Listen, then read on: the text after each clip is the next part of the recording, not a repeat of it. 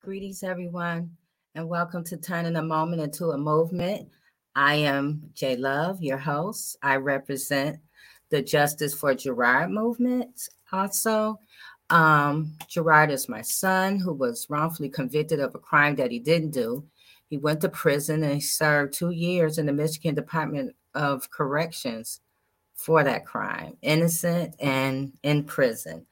And so, because of that experience with Gerard, we created this platform called Turning a Moment into a Movement, where we come on every Friday at 6 p.m. and we bring awareness to wrongful convictions, injustice, and important topics that are really relevant to our community. So, thank you for joining us and welcome. I want to say also give a shout out to those that are watching on YouTube as well as Twitter. Hello. And also my Facebook friends and all those that are members of the Justice for Gerard group on Facebook. I want to say hello to you guys as well. And I also want to let you know before we get started that if you would like to reach us, have a conversation, or you want to join in on the panel, or even come on to tell your story, please go to Turning a Moment into a Movement at gmail.com. Again, that's Turning a Moment at Gmail, Turning a Moment into a Movement at gmail.com. And send us an email and we will get with you soon. So, while we're waiting for all the panel members to come on, I would like to bring on Edward. Hello. Hello and good evening, J Love and audience. Introduce yourself, Edward, and tell them everyone what it is that you do. My name is Edward Sanders. I go by the name of Baraka. I am a practicing paralegal, uh, formerly employed with Washington County Prosecutors Conviction, Integrity, and Expungement Unit. And while incarcerated myself, I acted as a jailhouse attorney for my fellow prisoners or residents of the facilities. Uh, and since I've been home, I use my voice to take and advocate around criminal justice abolition as well as reform. Abolition is my first reflection, beginning. When it can't be abolished, then I look at where it may be reformed to take and bring about less harm that is caused by the thing. And thank you. Thank you. And I also see who I haven't seen in a while, Allie. Hey, Hello. Hi. how are you? Doing good. How are you doing? I'm great. Introduce yourself and tell everybody what it is that you're doing. Yes, my name is Alexandria. I'm a community organizer for work. I work for Mission Liberation as a Supreme Court organizer, basically educating and participating in research with community members so they can know about the Supreme Court, whether the state or the U.S. Supreme Court, and also organizing around mental health and human rights issues. So right now, I'm more in Detroit, focusing on mental health, and yeah, happy to be here. Yeah, so you've been busy, super busy. What you been up to, Allie? My I well, know oh you my, got some stuff going on. yeah. Lately, as of late, now the election's over, so things are slowing down a bit. Uh, During the election, it was all about educating people on our state Supreme Court and keeping them up to date on what's happening with the U.S. Supreme Court. And Yeah. it's a lot happening there, and I really just want people to understand how that's probably a more important seat than our president. Some would argue, Mhm. um, and we have to be ahead of the game when it comes to the Supreme Court because they have a lifetime seat. And even the state Supreme Court has an 8-year seat, and we got the first Black Supreme Court justice, female justice, the first Black woman justice for Michigan, 14th woman to sit on the Michigan Supreme Court. Uh, Right. so that's amazing. And, her qualifications match as well. Uh, I did a lot of town halls and organizing around education about her. And, you know, the good part is that it's not just the representation piece. Her education and qualifications also meet that as well. So that is nice to know. Other than that, I've just been in Detroit, and honestly supporting on a lot of surveillance, policing surveillance initiatives and mental health initiatives with a coalition of others. Mhm. I don't know if you saw, but the ShotSpotter technology being expanded into Detroit. We were in countless council meetings with multiple other groups pushing for that to not be expanded. And originally it was going to come from COVID funding, COVID ARPA funds, to be clear. And they changed that and said, okay, let's take it from the police funds, which is still not good because even in the ShotSpotter company policy, it says it does not decrease crime. You know, it says that. So, you know, that was expanded, unfortunately, but we are making strides on mental health in terms of non-police unarmed mental health mobile response teams. So that is, I'm hopeful for that, Mhm. and there is some support. So we shall see where that goes. So I'm in my feelings about ShotSpotter, Yeah. the speaker in the sky that everybody is depending on to save the day. I see that I was reading that the Detroit Justice Center has a lawsuit about that. Yes, they do. There is a lawsuit, and the claim on their end is that they're, you know, there's an ordinance that they're in violation of. Is their claim? I'll need to look at the exact name of the ordinance, but it is pertaining to technology surveillance and transparency when presenting those things and informing the community. And there's a certain timeline you must do that under that ordinance instead of Mhm. just passing things and not informing people, not bringing the experts. Not there was us bringing information at meetings saying why they shouldn't have it. There was them pushing back. There was no experts or anything they brought particularly to say why it should be there to inform the community. And under that ordinance, the claim from Detroit Justice Center is that they violated that. So that Mhm. is pending right now. And yeah, with ShotSpotter, it wasn't it was us just presenting information. Mhm. And you know, I think about transparency, and especially with surveillance, and that's in general just a violation to your community. So this is really, it's about holding them accountable to the community. Exactly.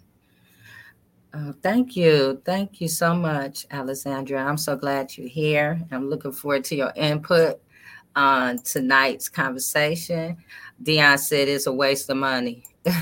The ShotSpotter. Yeah, it is. $8 million. Hi, Rabatia. Well, hello there. How's everybody this evening? All is I'm well. so glad to make it in. I had was held up a bit. I gotta fix my lighting, but other than that, I'm good. Just glad to be here and talking about this subject. Um, being out here with social justice and taking time to make sure that I'm doing what I need to do personally. Right now, I know we have an event coming up through Michigan Coalition of Human Rights at Wayne State, and it's a collaborative effort. We're talking about the same issues, and it's time to hold people accountable.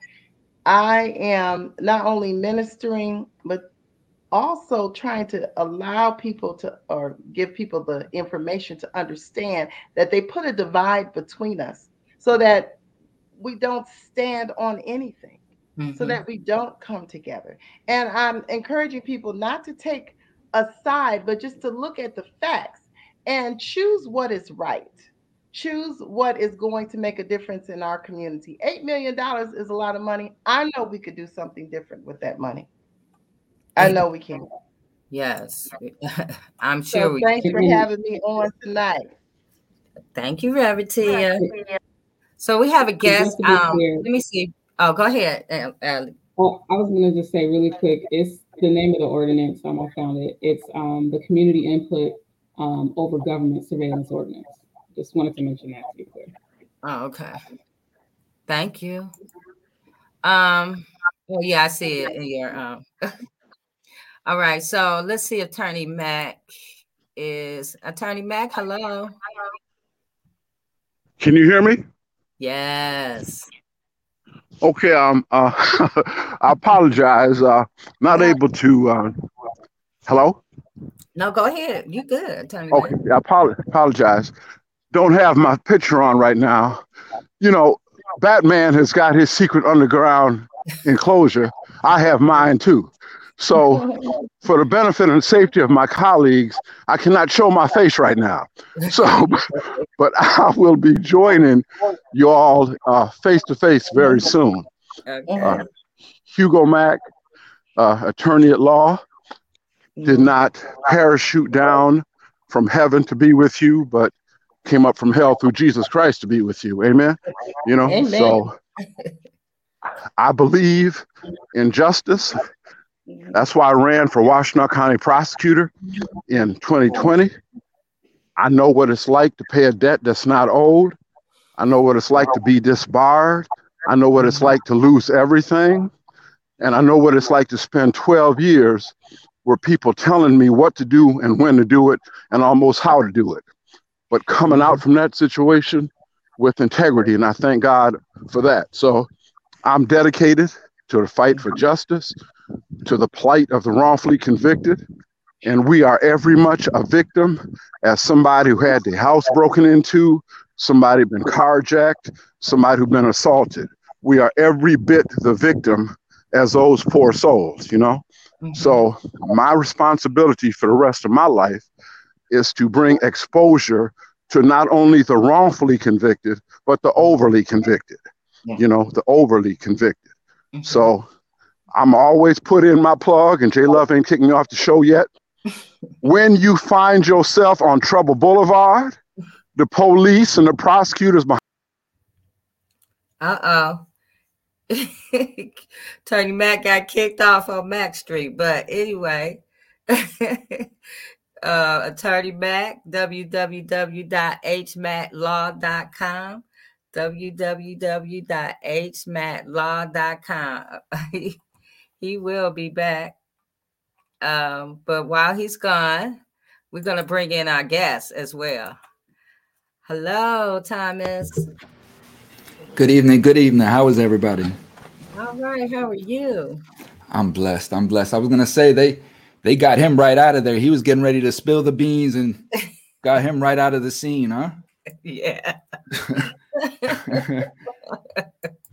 So introduce yourself, Thomas, and tell us everything that you do, because you do a lot. So, well, I'm Thomas Freeme. I'm down here in Tampa, Florida. I have a podcast, which you can just simply Google Thomas Freeme to get all those platforms. But more importantly, I have a foundation, which is called Coming Home Coalition. And I'm just coming at things differently. I've been incarcerated most of my life, in and out, since I was 13, 14 years old, juvenile to prison, out to federal prison. I got out 6 years ago. And the federal system really opened my eyes to, it just ripped the covers off everything that I knew to be true, but didn't want to believe until it was put in my face. And it was just, it was life-changing for me. So 24/7, I'm in this now because I don't know how to put it any other way. This is slavery. And I'm trying to get people to understand that this is slavery. So that is what I'm doing. That's who I am. yes. And you have a great podcast on many platforms. I appreciate that. Thank you. Yes, ma'am. Can you tell us all the platforms that you're on? I'm on Apple, the Apple, Spotify, Pandora, iHeartRadio. Like I said, if you just Google Thomas Freeme as one word, Freeme, all my platforms will come up and you could just choose. But my hub is YouTube, of course. Yes. So check Thomas out. What days do you come on? So I go live with Demetrius Knucklezeal on Thursday nights at 8 p.m. with Thursday Night Get Right. And then I go Saturday night Cell Block. and that's at 8 p.m. as well, Eastern. All right, guys. So make sure you check out Thomas, our guest today. And we're going to start the conversation. I see Attorney Mack is back, but I really, I'm going to bring him in. Attorney Mack, you back? Yes, ma'am. Can you hear me? Yes. Okay. I hear you well. Okay. Okay. I finished you off, and I let them know that you was on Mack Street and how to get. Thank you. Thank you. Thank you. Thank you. Hey, look, I've always counted on the kindness of my people to carry me through hard times. Yes. We got your back, Attorney Mack. Okay. Yeah. I'm with you now. I'm with you. Okay, cool. Before we get started, Attorney Mack, Edward has something that he wanted to bring to our attention. So go ahead, Edward, and then we're going to get on the subject. And first, I want to also thank or congratulate Allie for her new role with Michigan Liberation, with taking court on the Michigan Supreme Court.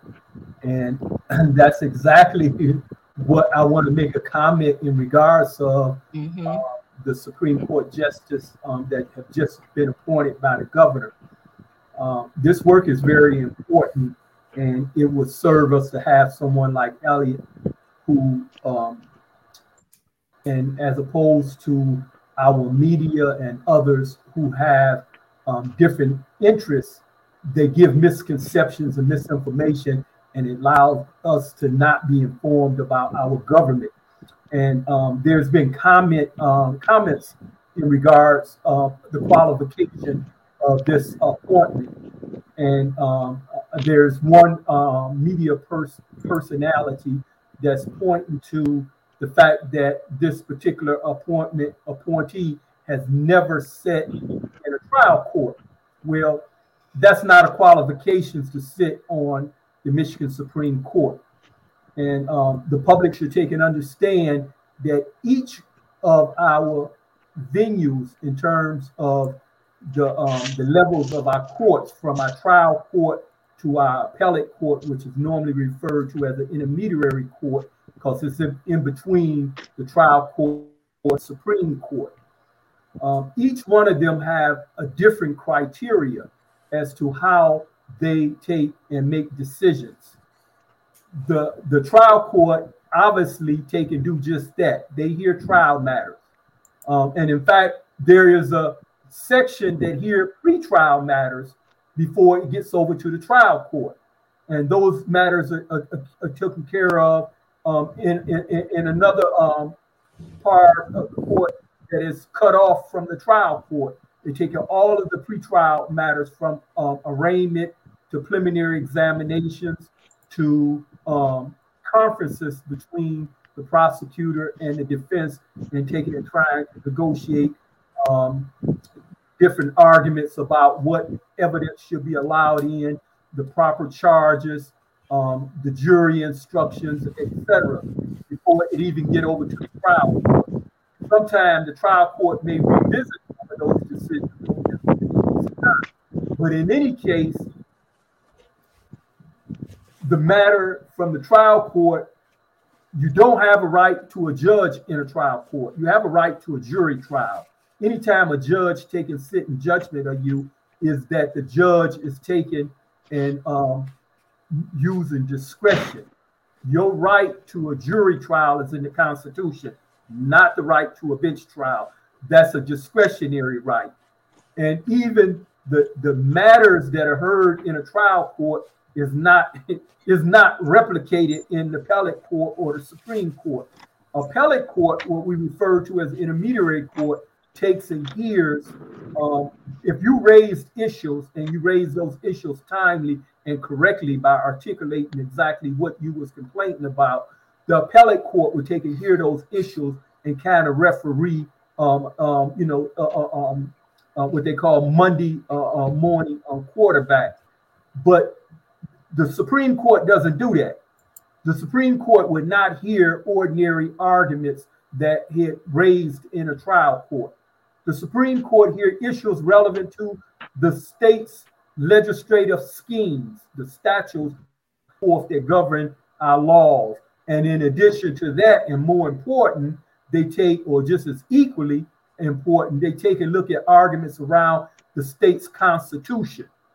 Okay, these are the issues they look at. So they don't take and retry the case. In fact, most of the issues, if not all of the issues that most plaintiffs normally raise in a trial court, if they've been resolved in the Court of Appeals, more likely, and you come up to the Supreme Court, 9 out of 10, they won't hear most of those issues unless you point out to them that you have issues that directly affect the legislative scheme and or the state and or U.S. Constitution.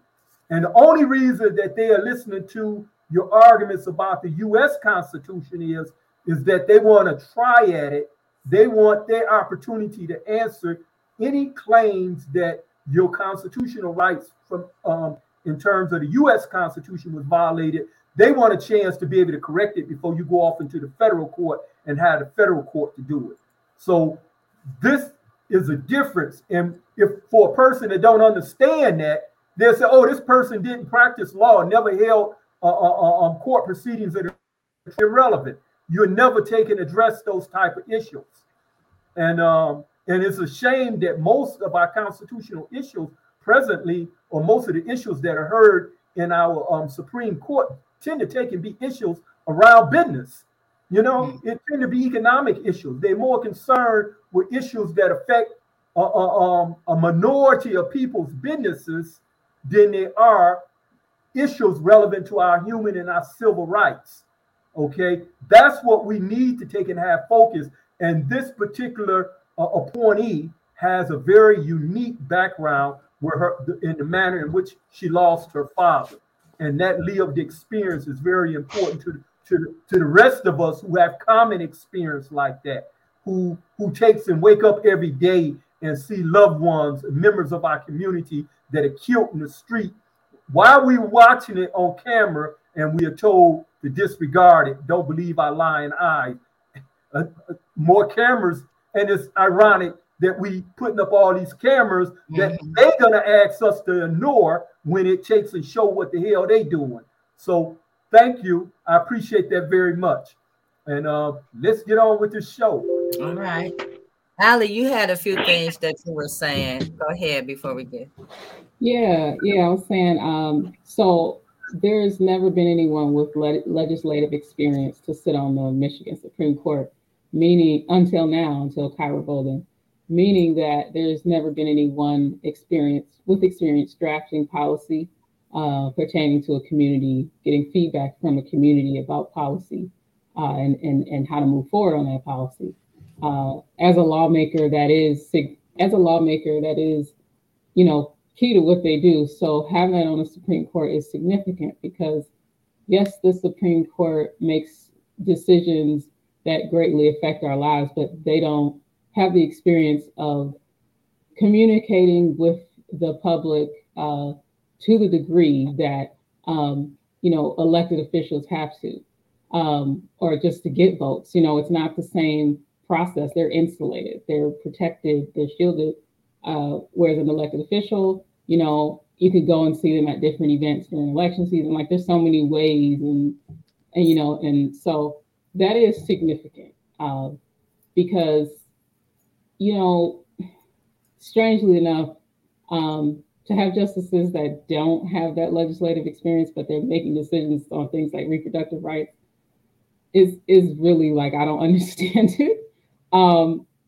But I think this would turn the tide on that. I'll also say there is a Diversity, Equity, Inclusion Commission that was established last year in June. Or no, it's not last year. It's about to be this year in June. This year in June it was established. It's 26 people that sit on that of different various backgrounds. The co-chairs is Justice Elizabeth Welch and Appeals Court Judge Cynthia Stevens. It hasn't gone active yet in terms of duties. They are developing what issues that they'll pursue pertaining to the Supreme Court and courts under the court. And, they're supposed to become like active and start holding meetings next year. So that'll be interesting to see what comes of that and how that changes the courts. All right. Thank you, Allie. So let's get on with the meat and the potatoes. Innocent, not guilty versus innocent. Your innocence is not a defense. So when I first heard that, I heard it when I was advocating for Gerard. I think he probably been in there a few months, and I was advocating, and I was told that innocence was a defense, and I was just like, what are you talking about? And so once I started understanding and studying and looking at it from a court point of view, I get it. And so today, because I see, we have so many in our communities that are advocating for loved ones that are wrongfully convicted, we need to understand guilty, not guilty versus innocence, and why innocence is not a defense. Is Attorney Matt back? So we're going to go ahead with this conversation. I'm going to start with you, Edward, and then we're going to go to Thomas. I'm here. Can you hear me? Oh, okay. You hear?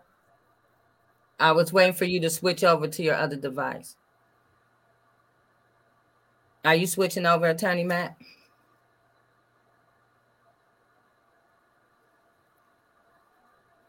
All right. Go ahead, Edward. Okay, we are talking about the idea or the concept concerns around innocence. And the first thing I would like to point out is that the Murr Act has nothing to do with innocence. I'm coming across as an echo. You're not even coming across. We didn't hear you talking at all, Attorney Matt.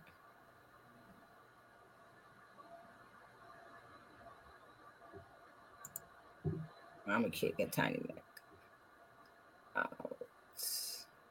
Go ahead, Edward. Okay, thank you. When we talk about innocent or guilt, we should never concentrate on the simple act itself. An act itself is not innocent or guilt. It has nothing to do with innocent or guilt. It's just that it's an act. It's an act. And most of our natural inclination to take and ask why is a proper thing. We normally, when we hear about behavior, we normally say why did the person do that? Well, actually, that's the proper thing to do, to make an inquiry. And what the law does, it takes an inquire about what is called the mens rea. And this is not a common term. It's a term that's used in law, and I believe it's Latin. And Attorney Matt can correct me when he come on, but I believe it's Latin. And mens rea refers to the intent of the person. So because a person can commit an act and not necessarily have the same intent that it appears from your perspective. So they inquire into the person's intent. It becomes one of the elements of the crime. And these are components that are put into the inquiry by state legislators, for example, and state courts interpret what the legislator may have meant and how it applies. So again, this shows also the qualifications of this justice that we was just talking about. But this is an inquiry. And sometimes we don't know. Our perception of the other person is subjective. It's subjective. It's never objective. So what we try to do is listen to all of the evidence that we have, the circumstances and the situation in which the person committed a particular act. And then we try to even get the person to explain to us why they done what they did, etc. And so we can try to arrive at an objective evaluation of what had occurred. And so not only is the question mens rea important, but also culpability. Culpability. None of us take and try to get out of harm. Try to get out of responsibility by pointing out that somebody allowed the child to get away with it. Adult doesn't say, hey, but you let Joey do it, and Joey is like a child and you adult. And the reason we don't allow adults to get away with things that we don't hold children accountable for is because the two of them have different, not only mens rea, but culpability. Even if the child had the intent, I want to hurt you, I want to kill you, that the child's culpability isn't equal to that of the adult because the lack of maturity of the child. The child is still developing, and he may want to kill you in terms of his vocabulary, but we know that the child hasn't even grasped yet what life and death is. He don't realize that life is permanent. It's not what you see on the cartoons where everybody is shooting each other and they get back up and move around. It's a permanent reality. And so we don't hold children accountable the way we do adults, or at least we didn't for a long time. But we got all of this mixed up because of our biases. Our biases constantly push us in the heat of the moment to push away the idea of mens rea. It causes us to push away the idea of culpability. And that's what open this conversation up with. And thank you. All right. Thomas Freemy. Yes, ma'am. So, that's he articulated it to the T, and that's pretty much it. Is there's a system that's put in place where these legislators, they create these tests or prongs, and each phase of your trial process has to meet these certain tests or prongs, and mens rea is one of them.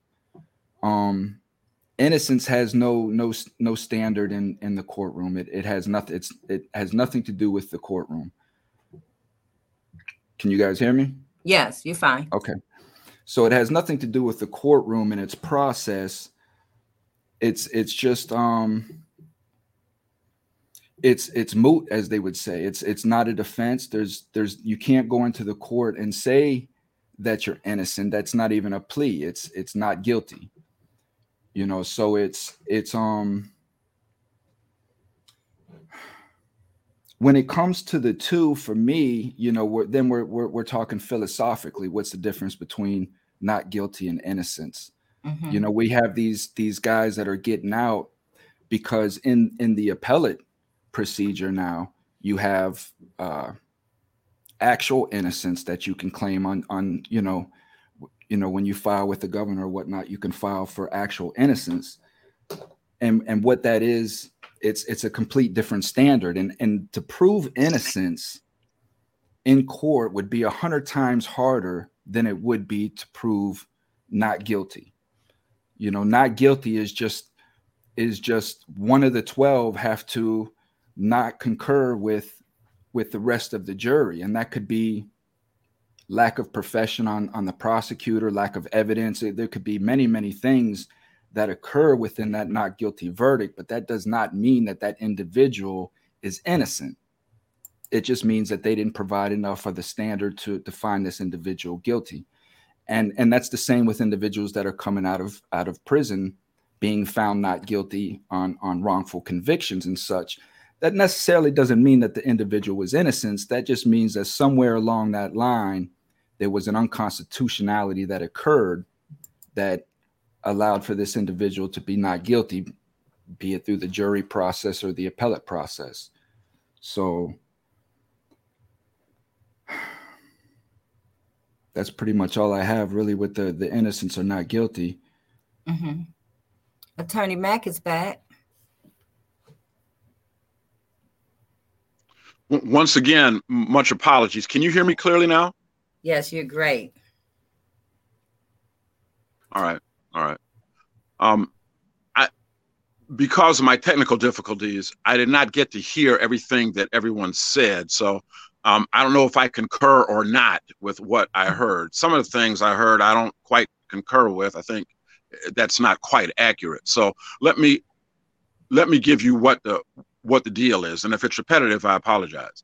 No problem. Innocence is not a defense. It's a presumption. All right. There's a difference between a presumption and a defense. For example, if you're charged with assault and battery, okay, self-defense is a defense to an assault and battery charge, okay? A defense has got to be asserted. So, for example, if you're charged with assault and battery, you and every other person in this country has got a right just to sit there. You don't have to make an opening statement. You don't have to put on evidence. You don't have to rebut anything. You don't have to testify. You don't have to do anything.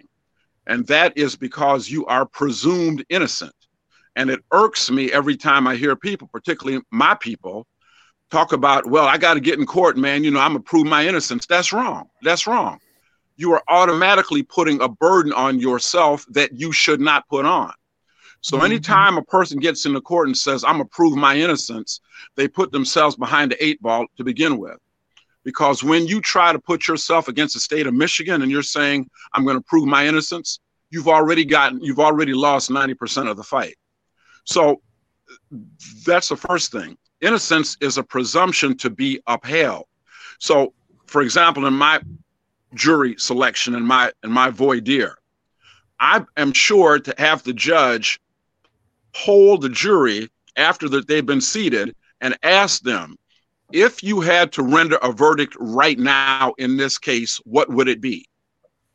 And every one of those jurors, if they understand the law, is supposed to say not guilty, because that's right. You're presumed not guilty coming into it. And that presumption of not guilty stays with you all throughout the trial. You never lose it, and I try to lecture people on this all the time. Don't you dare take off that cloak, that mantle of not guilty. Don't you dare start acting like you have got to prove your innocence. That is not true. People can read body language. People can read you, So now what happens is, as you all know, that presumption of innocence stays there unless and until the state proves beyond not a reasonable doubt, but beyond any reasonable doubt that each and every element of the offense has been established. Okay. That each and every element, has been proven beyond a reasonable doubt. So the thing of it is that what's so important for people is to realize that. So when a person, most people are panicked and concerned in a trial, they say, well, I want to tell the jury I'm innocent. Okay, that's fine. That's fine. But you've got to do more than that. Once you voluntarily talk about in front of the jury, I'm innocent, then you put the whole array into effect. So the other thing that I utilize as a criminal defense attorney is this, and I think one of the other speakers spoke about this. There's a difference between innocence and not guilty. If you notice, and I lecture juries on this all the time, the verdict is not innocent or not innocent. There's a reason for that. The verdict is guilty or not guilty, because the truth of the matter is 99.99% of the people that are charged, they were at least there or in the area, okay? I mean, there are people that simply are victims of mistaken identity. They weren't anywhere near as that. But 99.9% of the time, they were in the area or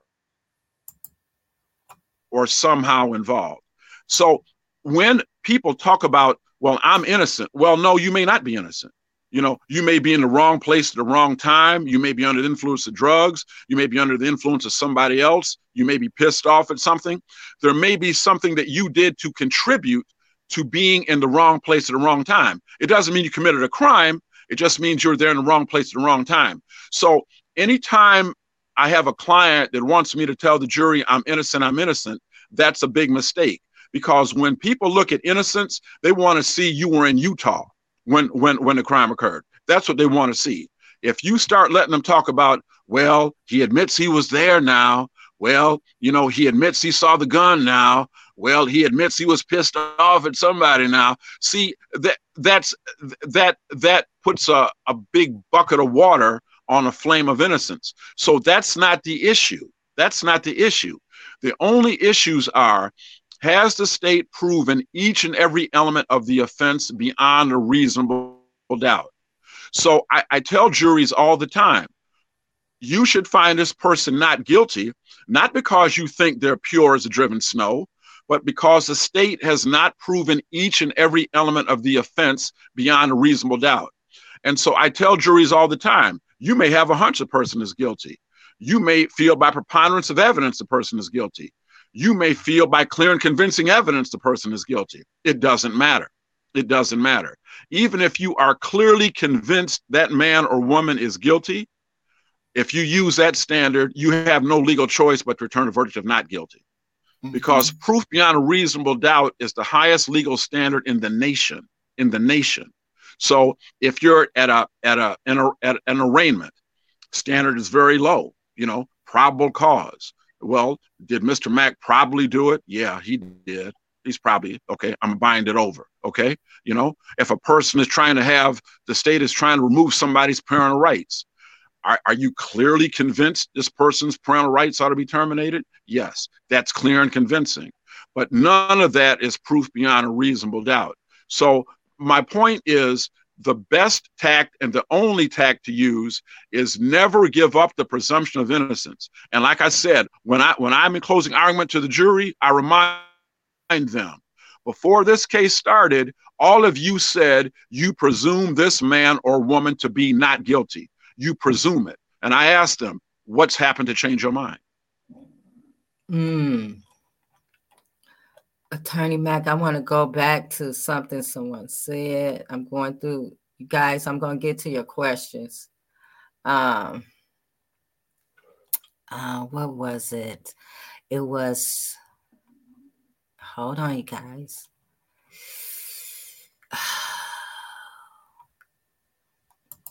This one right here. So innocence is like an emotion. Whether or not guilty will be based on data that is measurable by some metric standard. Attorney Mack. Well, no. Innocence is not just an emotion. It's presumed innocence is a fact. It's a legal maxim. It's a fact. It's a pillar upon which the criminal justice system is based on. No, it's not emotions. Emotions come and go. See, that's the problem with juries today. They decide cases emotionally. We heard so much in the media about this axe murderer or somebody shot somebody 5 times in the head and we're not safe in the streets and we got to do something to, put these black devils away. That's emotion. No. The presumption of innocence is not emotional. It's not. It's sterile. It's like a ladder. It exists.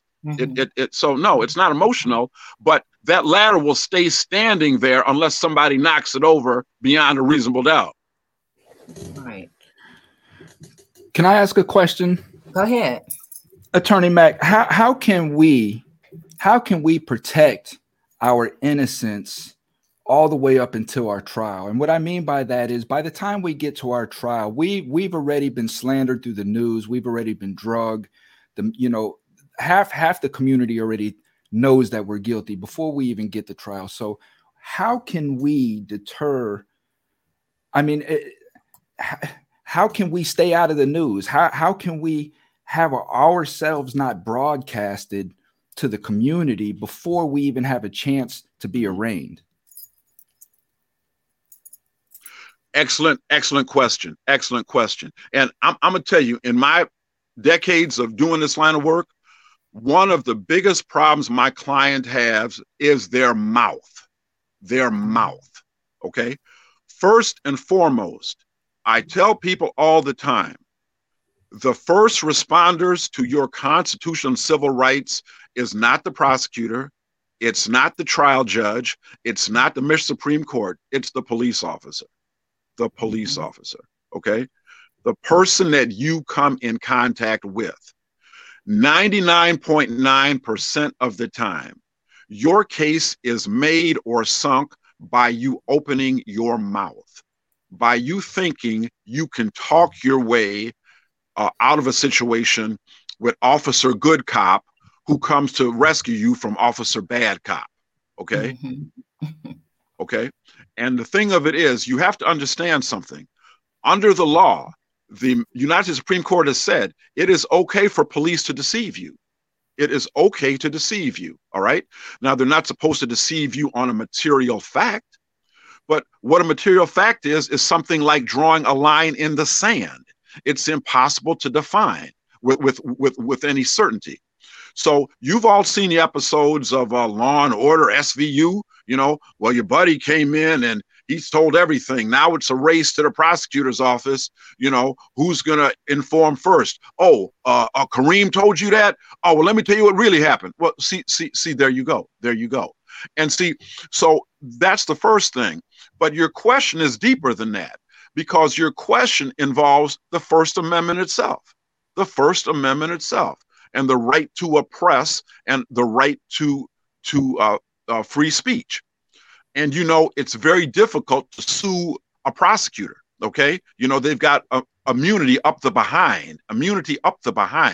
So what I'm saying is, for statements and pretrial statements that are made by prosecutors, people with tremendous authority, and people listen to, by statements that are made by chiefs of police, okay, with tremendous authority and listen to, okay, by the grieving mother who says this monster butchered my poor boy, you know, there's no way to stop that. There is no way to stop that. And you're right. A lot of times people will come in on a jury panel. They've seen something on the news, particularly when it's race-based, I might add, particularly when it's race-based. And I'm talking about Black people here in case y'all ain't figured that out, where they have an attitude about Black people, particularly Black men, I might add, as predatory, as virile, as stalkers of white women. You know, these sorts of things predominate. And you say, well, you know, if a gorilla is loose in the jungle, he'll do any damn thing. So that's what we've got to overcome. So we're dealing with systemic racism, not just within the criminal justice system.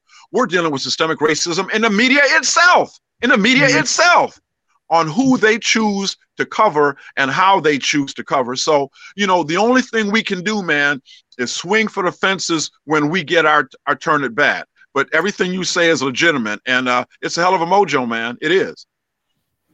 Reverend Tia, you had a question. We ain't heard from you yet. Well, I was really feeling this, you know, and I like what Alexandria just said, that U.S. Supreme Court also said police are not obligated to protect people from harm. And I think this is the idea that's going on in when you talked about, you know, the media. We have to understand that the language within the media is very important, that they purposely use propagated language in society and in social media that that really go against people who are underserved, minorities, and I don't like to use that word, but people of color, because the word minority is something that was contrived to further separate us. And to me, it makes people more accepting the role of a victim. I never say that I am a victim, because I'm not. I believe that we are most powerful. I believe that we are at a time where people are waking up, people are coming together. And I'm going to stand on that even when some people are not. But it is important to protect innocent or punish the guilty. This is what the question is. This is what's in the academic papers. They ask, and this is what they ask: is it more important to protect innocent or punish the guilty? Now, how does that sound? When you put this question to people in society, now they're having to choose a side. And see, we have to begin to understand that in this dispensation, people and media and people in leadership are constantly causing division and making it so that we have to choose a side. This is the divisive nature, you know, and this is what I come against all the time. You have to know when you are being utilized as a pawn. So if they ask you, what is more important, honey, Do you want to protect the innocent or punish the guilty? And so if your answer is punish the guilty, then you have just punished everybody. People now going to prison because you could not stand and say we want to protect the innocent. We should all want to protect the innocent. And if we really are protecting all innocent, then punishing guilty, that's just what will definitely happen. But that's not what the goal is. Go ahead, Attorney Matt. Yeah. See, Tia, God bless you, my sister. Okay. Look, first of all, and everybody listen up, please. Don't anybody let yourself get suckered into that narrative, because they're trying to make you have a false equivalency or a false determination. That's a trap. Don't fall into it. The two are related. You do them both at the same time. You are not guilty if each and every element of the offense is not proven beyond a reasonable doubt. When you uphold that standard and make the state meet that standard, you've already protected the innocent. You've already done it. Because I'm trying to explain, the greatest thug, the greatest threat you have is not somebody on a corner with a switchblade or even a gun. The greatest threat to you is a government that is turned loose on you, because you're not paying the man on the street corner with a gun to rob you. You are not paying the woman on the street corner with a beer bottle to hit you upside your head and take your wallet. You are not paying somebody to break in your house. But a state unleashed on you, where prosecutorial misconduct is overlooked as harmless error, you are not allowing the government to violate you, to rape you. You are paying for the privilege of being raped. You understand? You're paying for the privilege of being raped. That's the difference here, folks. That's the difference. So anytime that issue comes up about what do you want to do, protect the innocent or punish the guilty, we be sure that nobody is sent to prison unless they've been convicted by proof beyond any reasonable doubt. That's how we protect the innocent. That's our first and fundamental step right there. So, Attorney Matt, or whoever want to take this question, Dion said in most cases of guilt, they will offer you a plea. Why is that? And if you think you are innocent and you go to trial, you get more time. Go ahead, Thomas. Thomas, we can't hear you.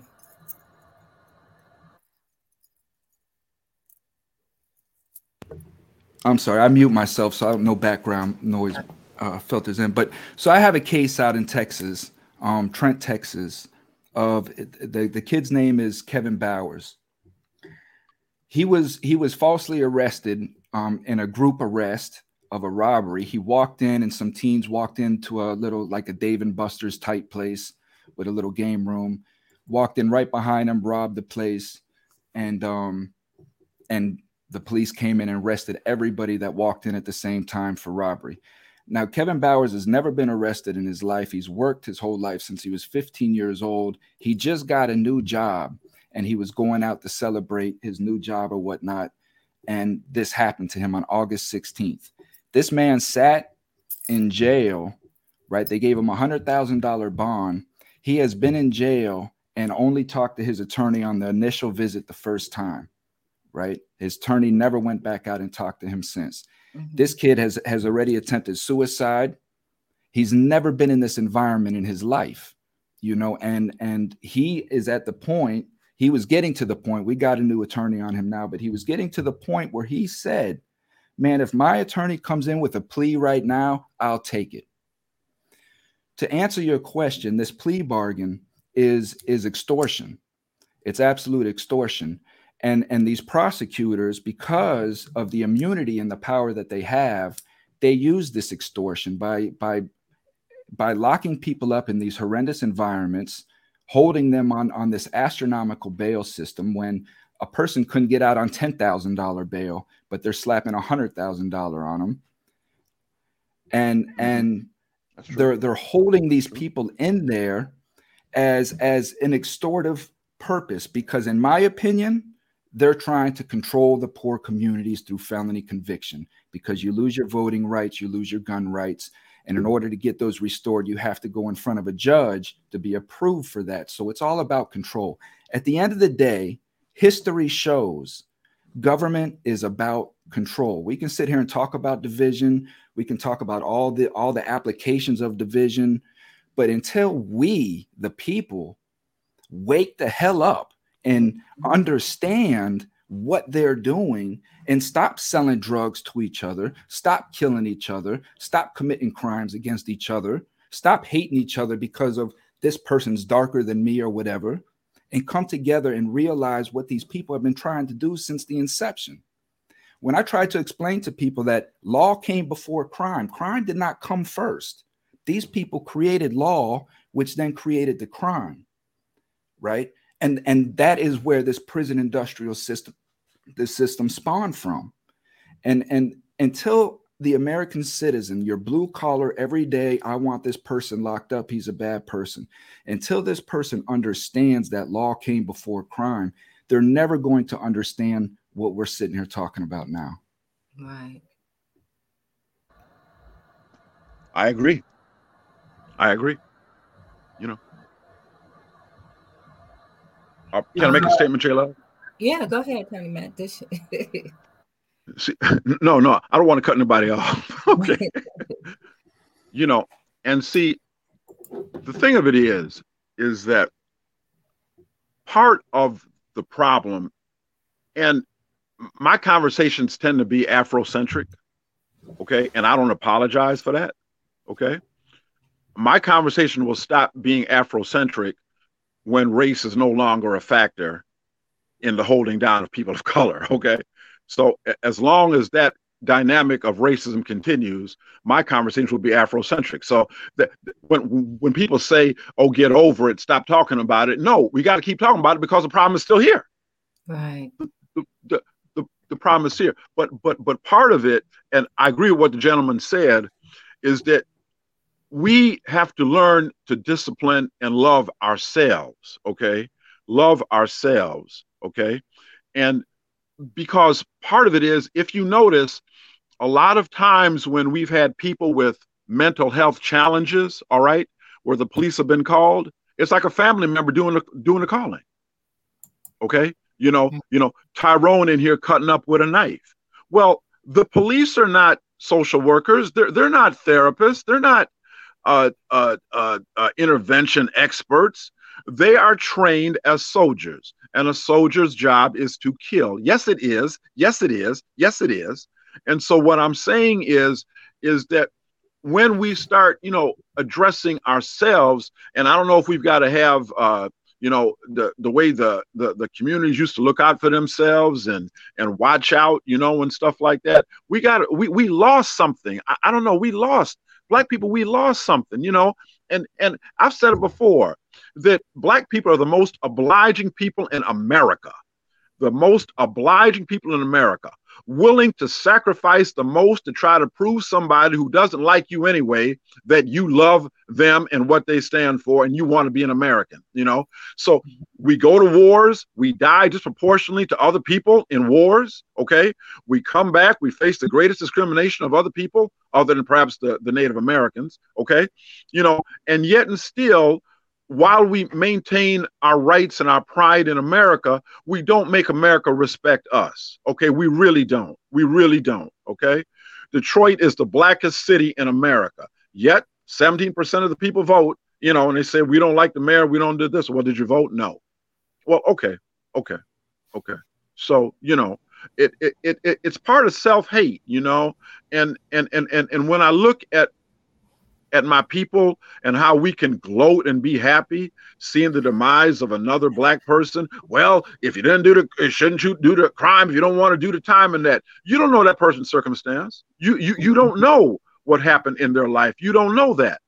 So what you do is you stand in the company of people sneering and jeering and putting down other Black people, and I just want to get very personal here. In my campaign for Washtenaw County prosecutor, I had more resistance and vitriol response from Black people than whites. Yes, I did.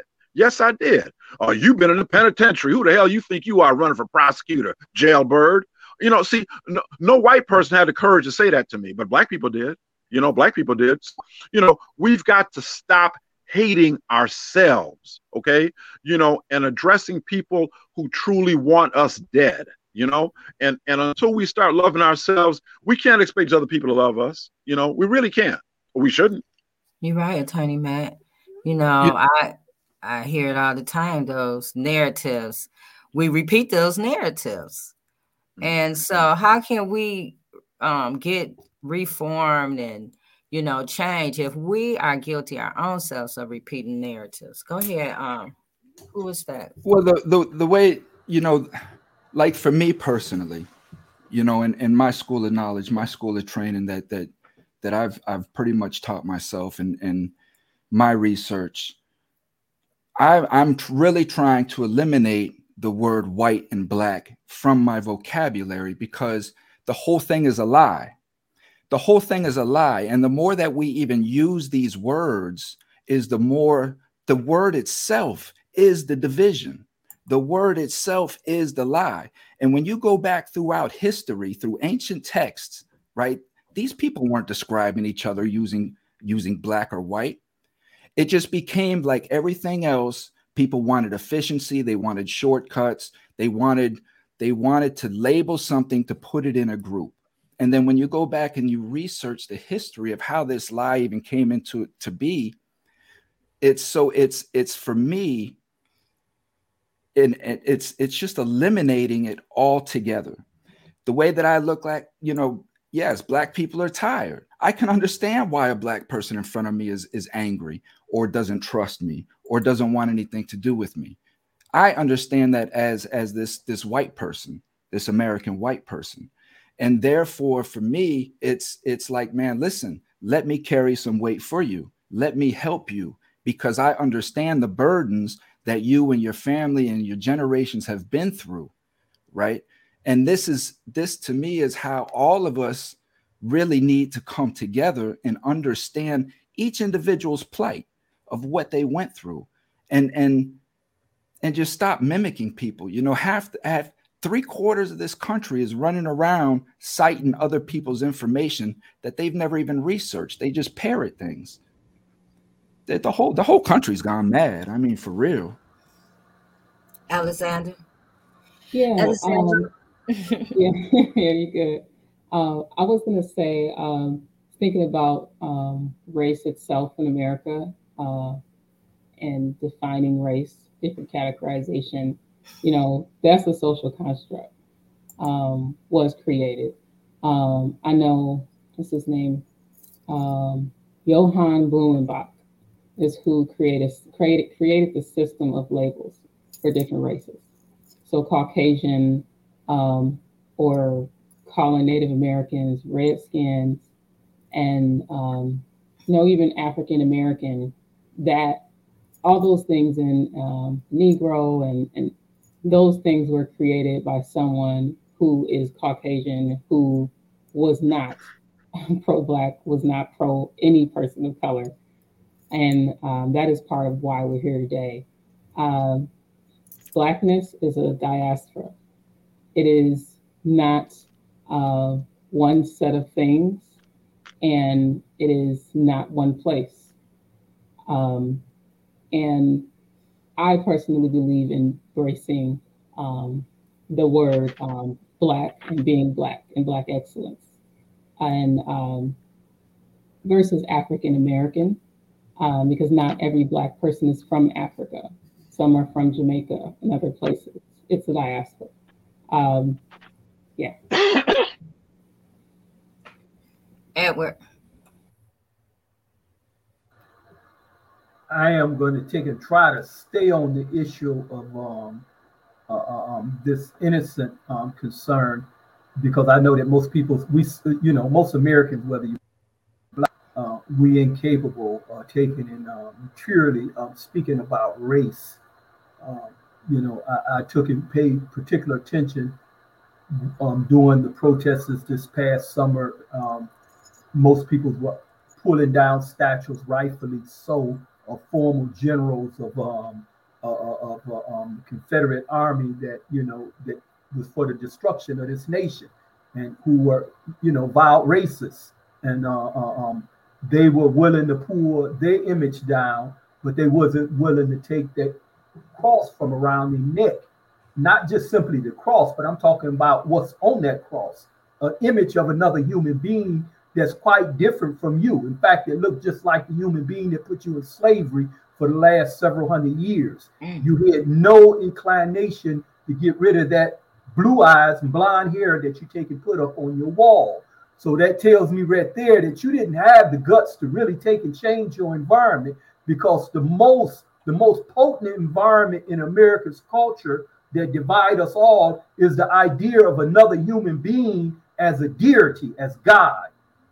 And for us as people of color, one that represents the image of the same person that done put his or her foot on your damn neck. That's child abuse. If you got a child being raised in a house like that, and you wonder why your child don't take and love him or herself, that's your form of child abuse right there that you got on your wall. And if you wonder why every ethnic group that comes to this country, they start off somebody else, but not too long after they hear, they become white. They become white. Is a migration, not just to take and become Americans, but to become white Americans. Jews come here and they first start, and then they're white Jews.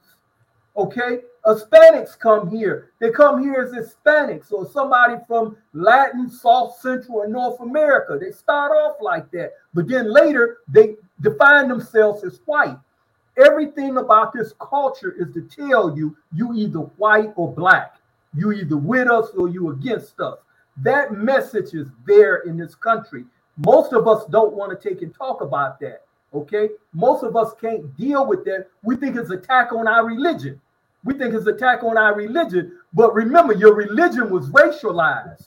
Your religion was racialized. We're not talking about repudiating Christ. We ain't talking about his gospel, because ain't nothing they doing or saying has anything to do with his gospel when you take and put forth an image of a human being.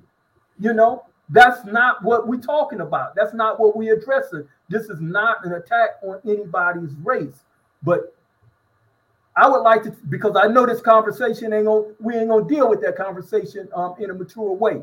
Okay, that's the biggest racial divide in this country, is taking and putting an image of a human being supposedly as the divine. That would separate us all the time. Okay, whether it's supposed to be the image of God or God the Son or the baby, it still divides us. We don't need an image of a person to be able to worship. That is an effort to take and present one race as a superior and the other one as an inferior. All the heavens are all the occupants of heaven are white. And so what is that telling you? Subliminally, what is that telling you? If all of the hosts of the heavens are white, then who's down in hell? Who's in hell? Okay, so, but in any case, you really, please just stay away from that one, because we probably didn't had half of the audience click off because it's too emotional and hard and difficult for them to even deal with that. But that's the problem, though, right? That's the problem, and that's because we're not getting these conversations out because people can't handle the conversation. And I get it. The first time I watched Malcolm X, right, I couldn't get through the intro, right? The second time I watched it, I got a little through the intro, got a little into it, and I'm like, man, I'm just not watching this racist crap, Like, why? And it's just the standard ignorance. But once I got through it the third time, right, I marveled at Spike Lee's brilliance in what he did, because if I couldn't sit through that intro alone, then I had no business even watching the movie to understand who the man was to begin with, right? Because Spike Lee put the truth in your face. So it was me understanding and just being honest with facts. That's all it is just be honest with the facts. Now, when it comes to the racism and the innocence and the guilty, all of this plays a factor as well, because you have Temujin Kinsu. You have Temujin Kinsu, who's been incarcerated for 40 years. Everybody in the world knows this guy is innocent. Why is he not out? But yet these officials have about 5 or 6 black people that they string around in front of them, talking about, these are the people, this is the program that we're setting up, this is what we're doing, look at all the great things that we're doing. And nobody's seeing behind the doors of what is really going on when we have actual innocence. And this is going on all over the nation, again, because at the end of the day, it's all about control of the votes. All these people care about is control of the votes. That's right. That's right. And, I want to chime in because it's really important that we look at history, world history as a whole. And if you really looked at history, if you knew your history, if you really just go on Wikipedia and just look at the timeline, and what you see is the steady flow of divisiveness used to annihilate people and all the different. Now, it's not just one kind of genocide going on here. There are all kinds of genocides all over the world. Look it up. Mass genocide efforts to decrease populations. I'm not talking about today. I'm talking about decades, centuries of annihilating people, of pitting one against the other. But see, when you know who you are, see, I can stand before you and I can say, oh, yeah, I'm Ethiopian. Why? Because I know my history. Now, I'm not just Ethiopian. Okay? Now, check it out. I'm going to go ahead and for those of you who may not know, so I'm a Little John. Our heritage is Ethiopian, Northern Ethiopian, present day Eritrea. Now, I have pictures of my great grandmother and great grandfather. Where were they? They were in South Carolina. How was it that my grandfather was labeled Negro, but his grandmother was white? How was that? Okay, so if you knew the history of Native Americans, because my grandfather was pushed to South Carolina, those Carolinas, those were for the darker natives. And my grandmother is extremely light, and they got married in Tennessee, and she was Blackfoot. He was Cherokee. Okay, he was considered Cherokee, but if you look at this picture, he just looks like an Ethiopian. So the word Negro did not come around till way late in the game. Black people didn't call, I don't even call myself that, but I'm just saying people of color did not call each other black. They were people of the land. They were people of the land. And so what happened was, when you look at the term mulatto, when did the first term mulatto come out? It came out because people who had traveled in from Europe or whatever had mated with Native women. And I'm using the word mate lightly. Okay, so the lighter ones, they started to divide the natives according to color. So don't tell me to go home to Africa. Yeah, some of my people are Ethiopian. Yeah, but some of my people were already here. So when you know this, then sometimes that person who they consider white, if you look at the Little Johns, you see all colors. You see all colors. Because if two of them got together, sometimes that person came out really light. I can't hate nobody. But what I will not do is allow ignorance to lead. See, it's just a divisive measure. that we accepted and we went along with it and we carried the narrative. But when we stop it ourselves, when we stop it and when we decide to get some knowledge, read your history, and not just the history that's given to you, go back through the books, check out the maps, see how the maps changed, see how the labels changed. You think they're getting rid of books today? Think they didn't get rid of books before? You think they didn't change dictionaries before? You don't think they didn't change statues before? It's time for us to wake up and make a decision today and say, I'm going to stand for righteousness. I don't care what color you are, but when it comes to the wrongfully convicted, these are people who are all underserved. And if you are not taking a stand for righteousness, you can't walk with me. Yeah. Amen. Power.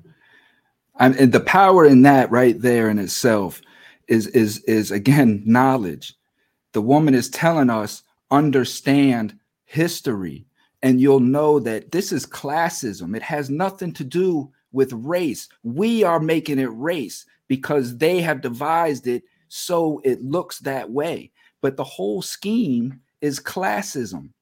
It's always been about the poor working to keep the rich rich. That's what it always has been. That's what it has always been. Racism is new. This stuff is only 500, 600, 700, 800 years old. This is why I say my daughter's mixed, and she used to call herself African American, and like the woman has said, no, baby, no. If anything, you call yourself Black. One, because you're not African. You know what I mean? But most importantly, right, you're not a slash. If you notice, I'm not European American. I'm not German American. You know what I mean? I'm just American, but yet you have Cuban Americans, you have Latino Americans, you have African Americans. Again, it is all of the implementations of division that they put in every aspect to keep us divided. This is chess. This is what I'm trying to get our communities to understand. It is classism. If we're going to tear down this prison industrial system, we have to realize that this is slavery that they're putting the poor class into.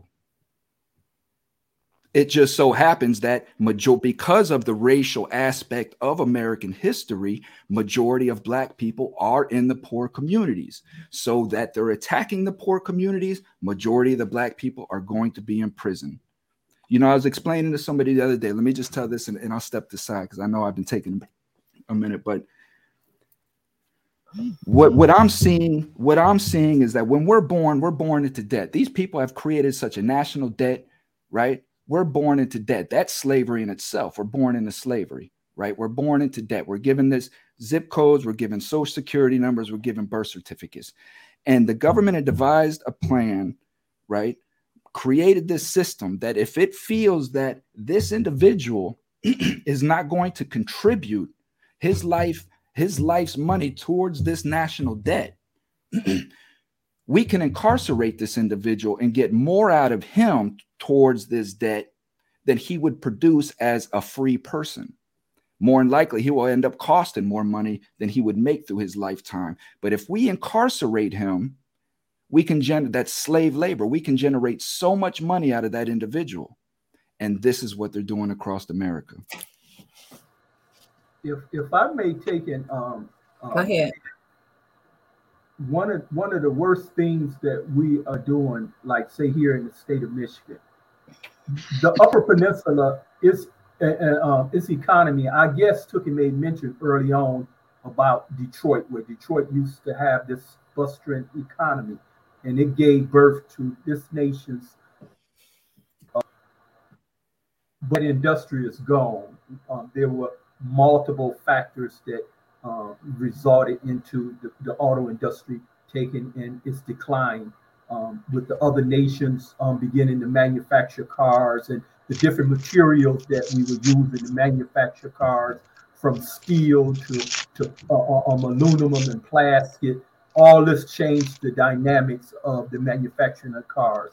other nations having different economies and they cost of living being different. It changed who were the suppliers and the consumers. Mm-hmm. But here in Michigan, as a result of a lot of this, we done took and substitute formula that Southern whites had to take and sustain their economy. And that was to rely and insist on using Black people as a means of exploitation. They embedded that, they engrained that in the U.S. Constitution. That's in the clause. Even though supposedly they lost the war, they were able to take and get that clause in the 13th Amendment, except those who are lawfully convicted and sentenced. You know, and we kind of shamelessly celebrate the top half of that 13th Amendment without making mention of that clause. But any competent attorney would tell you, read the clause. Read the clause. Anytime you got a constitution, you got a contract, you read the clause in the contract.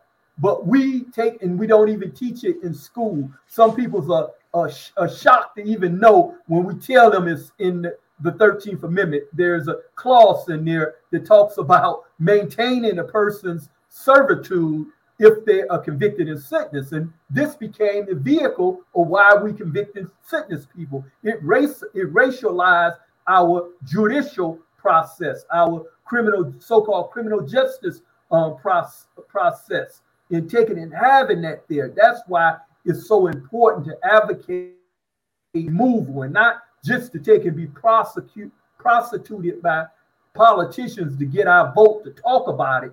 It has to be changed to take and heal this nation. One of the things that I was trying to get to is that the relationship that we have here in Michigan, you got a whole population in the UP. The only relationship that they have with Black people is that they come up there and change. How could that be good for our state?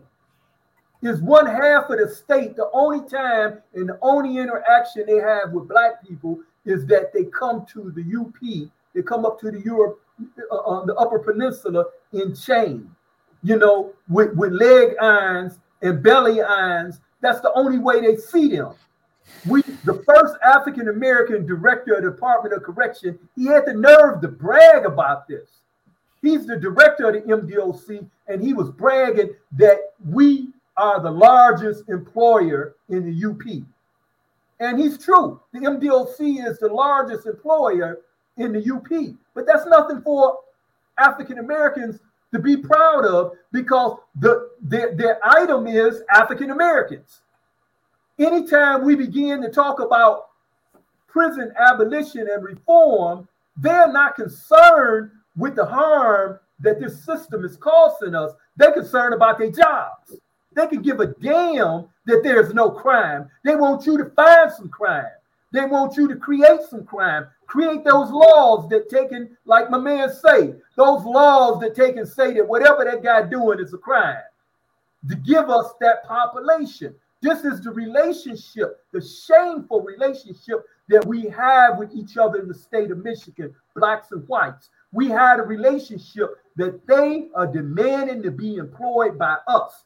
And even African Americans who work in our criminal justice system, they have become brainwashed to it. If they run for office, they're thinking about how many more jobs I can create around what we're doing in this industry. They ain't thinking about, I need to stop this stuff.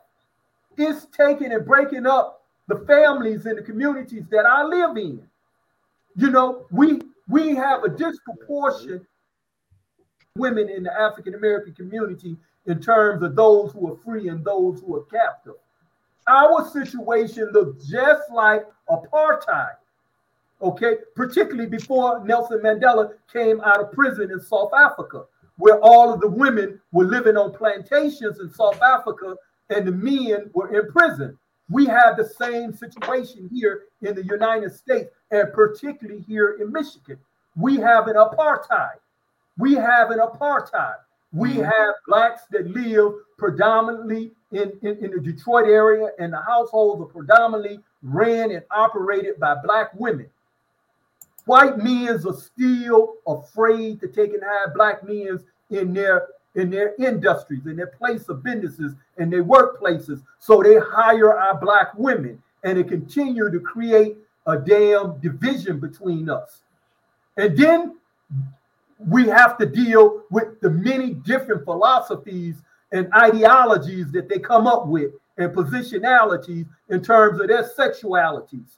We are dealing with many of the white ideas about sexuality where our women are now telling us they're born that way. You know, that I'm this particular orientation. Well, we don't even have, in terms of the proportion, we're not talking about the larger population. We're talking about this smaller group of African Americans. So even if we were to come home from prison today, there is a distance now that's been created by white people and black people's communities. You know, our sexualities don't even match up no more. Daddy come home to mama's babies is a different situation. Mama gone with somebody else now. She's gone with a member of her own sex, just like you were doing in the penitentiary. You know, so all of this stuff, prison has an effect on all of this. And we are continuously taking and closing our eyes to this reality. I tried to share this with social work, where everybody was talking about having been born that way, and I took and tried to weigh in. I meant no harm to anybody. I meant not to cause anybody harm, but I reminded them not everybody arrived at this experience the same way. There are people here in the state prison because they were molested and raped by their own parents, you know, and they growed up in that condition. They growed up, you know, rebuking that other member, the opposite sex, because the opposite sex that abused them was their own parent. You know, and sometimes you have to remind people that when they want to take and feel themselves and say, oh, I was really born this way. Well, how about the child that was molested by the priest? How about the child that was abused by the person in a law enforcement uniform?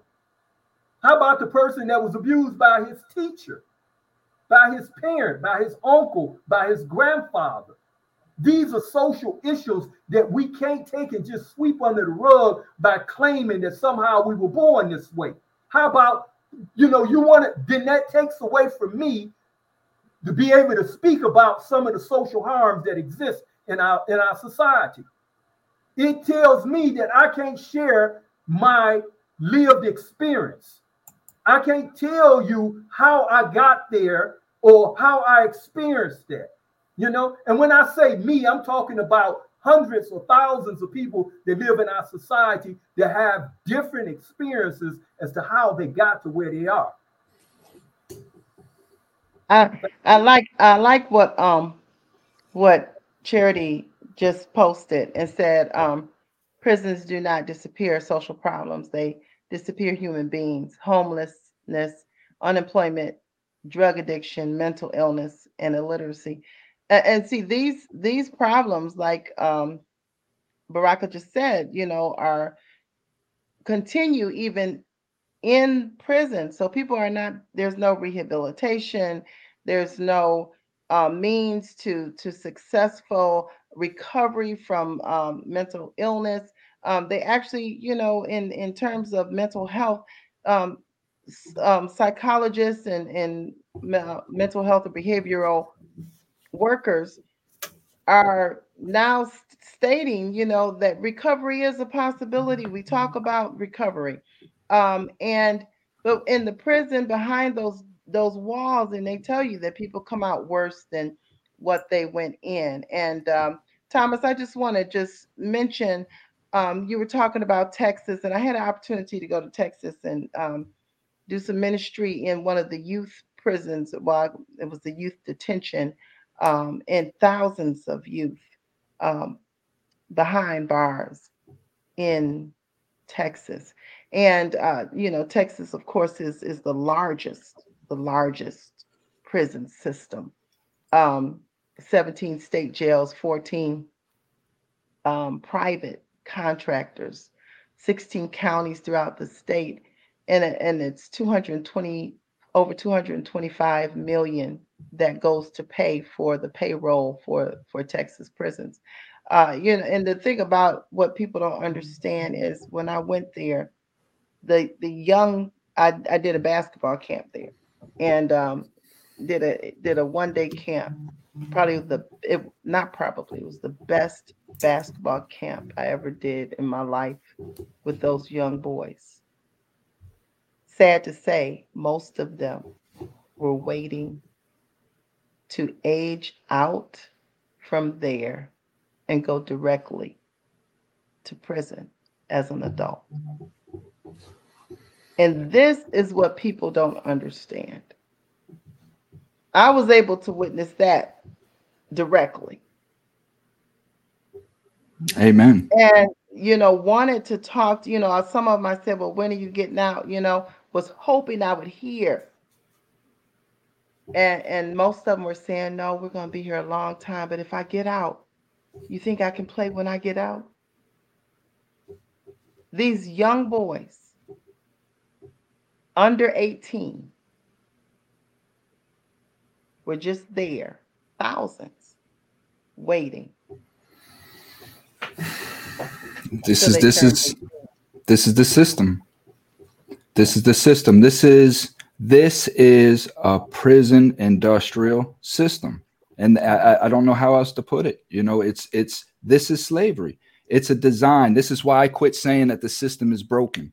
This is why I changed my whole narrative. I don't have my followers, my loyalists out with signs in front of buildings and things like that, because I understand the complexity of what we're dealing with now.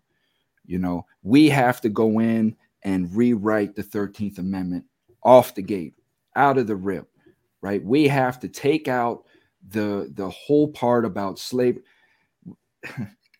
but it'll never happen. Yeah, that was just on the ballot in some states. I think for this past election, 4 states in the United States got rid of slavery, and I think Louisiana voted against it. But I know we having these conversations, and they're very important because they're eye openers.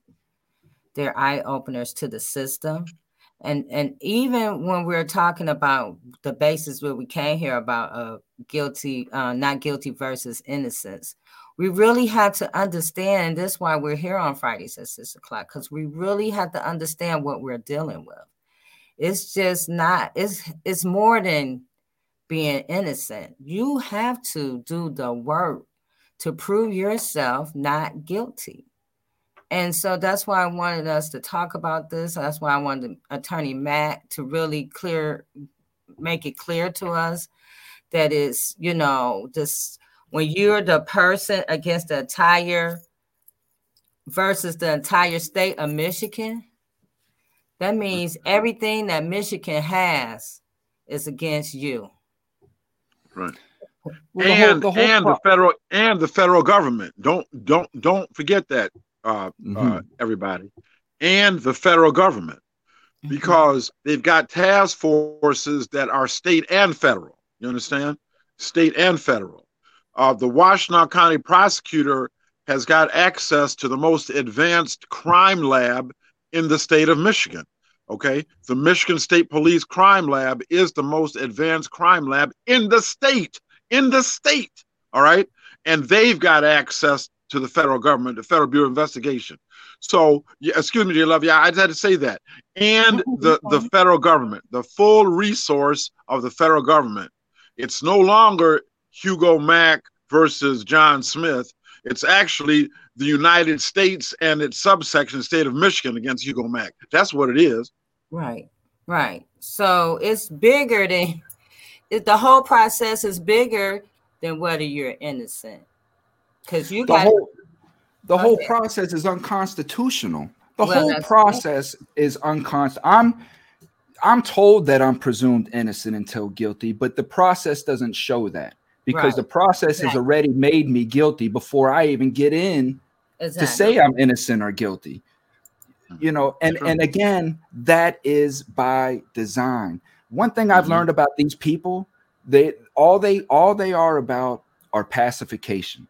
That's all the 13th Amendment was about pacification. They didn't want to free the slaves. They wanted to pacify the people because of the taxation that was going on. They were trying to tax the South on the free labor that they were getting on all their stuff coming out of the South. They wasn't having it. It was over money. It was over taxes. And this man knew that he had to get these people to stop fighting and killing each other and get them back to work. What do the people want? We want to end slavery. Okay, well, let's write this up and let's call it incarceration now, conviction, right? And then this is where all your Jim Crow laws came from. So well, that's the whole thing was that was the foundation for the police. Right. So it was me understanding that. This is why I'll never commit another crime again, because now I understand what crime is. They want me committing crime. This is what I'm trying to explain to the youth out here, the drug dealers, the gangbangers. They want you doing this. You think you're bucking the system, but you're doing exactly what they want you to do. Because like Tony Montana said, they need the bad guy. Because with all due respect to Mr. Ward, but without me, there would be no him. There would be no system. They need me to put me up in front of the cameras to say, I'm the bad guy. This is why we need prisons. This is why we need police for people like this. So if I don't allow myself to be that puppet, then who are they going to use? This is what I'm trying to get the youth to understand. Don't be these people's puppet. They need you to put you on cops. They need you in the cells so they can show you going crazy in the cells. They need you doing these things so that they can get all this funding in for the police. They can build all of these prisons, spend all of this money. Where does all this money go? All the money that these prisons are generating each year, where does it go? I've never heard anybody audit. I've never heard no financial statements. Where is these billions and billions and billions of dollars going? It's making people rich. That's where it's going. Still the stock market, boo. Still you know what? you know what? I just had this thought before I come on the show, and I'm glad it came back to me. Right? We noticed, right, when Joe Biden signed off on the private prison thing, which is a farce. Right? They're all private prisons. It's all for profit prisons. But when he did that, I noticed that corporations, big companies, started moving their businesses overseas to the slave laborers overseas. A lot of these businesses started then going overseas when these prisons started shutting down. Just a coincidence I saw, and I don't believe in coincidences, but if I may take and make mention, and first, I really appreciate particularly the show started off, excellent. I like the comments that everyone made. And Mac, you did an excellent job in illustrating to us about innocence and not taking, and that it's not relevant. But I do want to take and make mention the charges that prosecutors bring. It undermined the presumption of innocence, and it not only undermined the presumption of innocence, it takes and this uncontrolled power that prosecutors have is an animal that undermines our whole judicial system.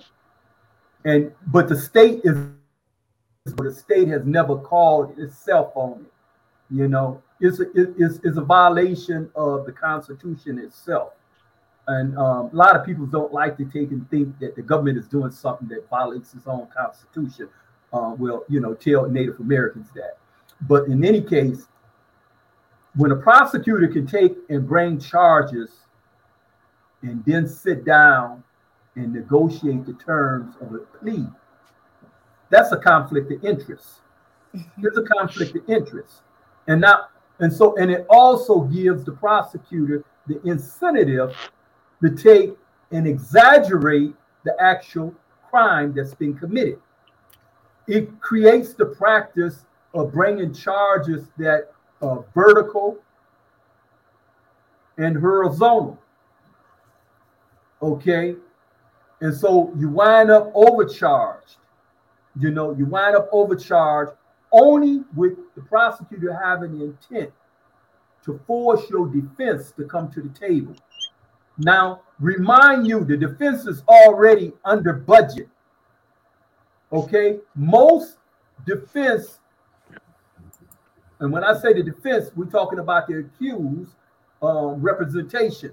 Most public servants that are taking cases for indigent persons, people without money, are underfunded from the very beginning. The prosecutor's office is always more funded than they are.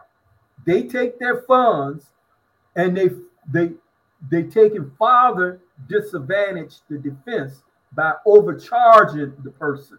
So instead of us even talking about the actual facts of the case and the actual crime, we are only dealing with the exaggeration.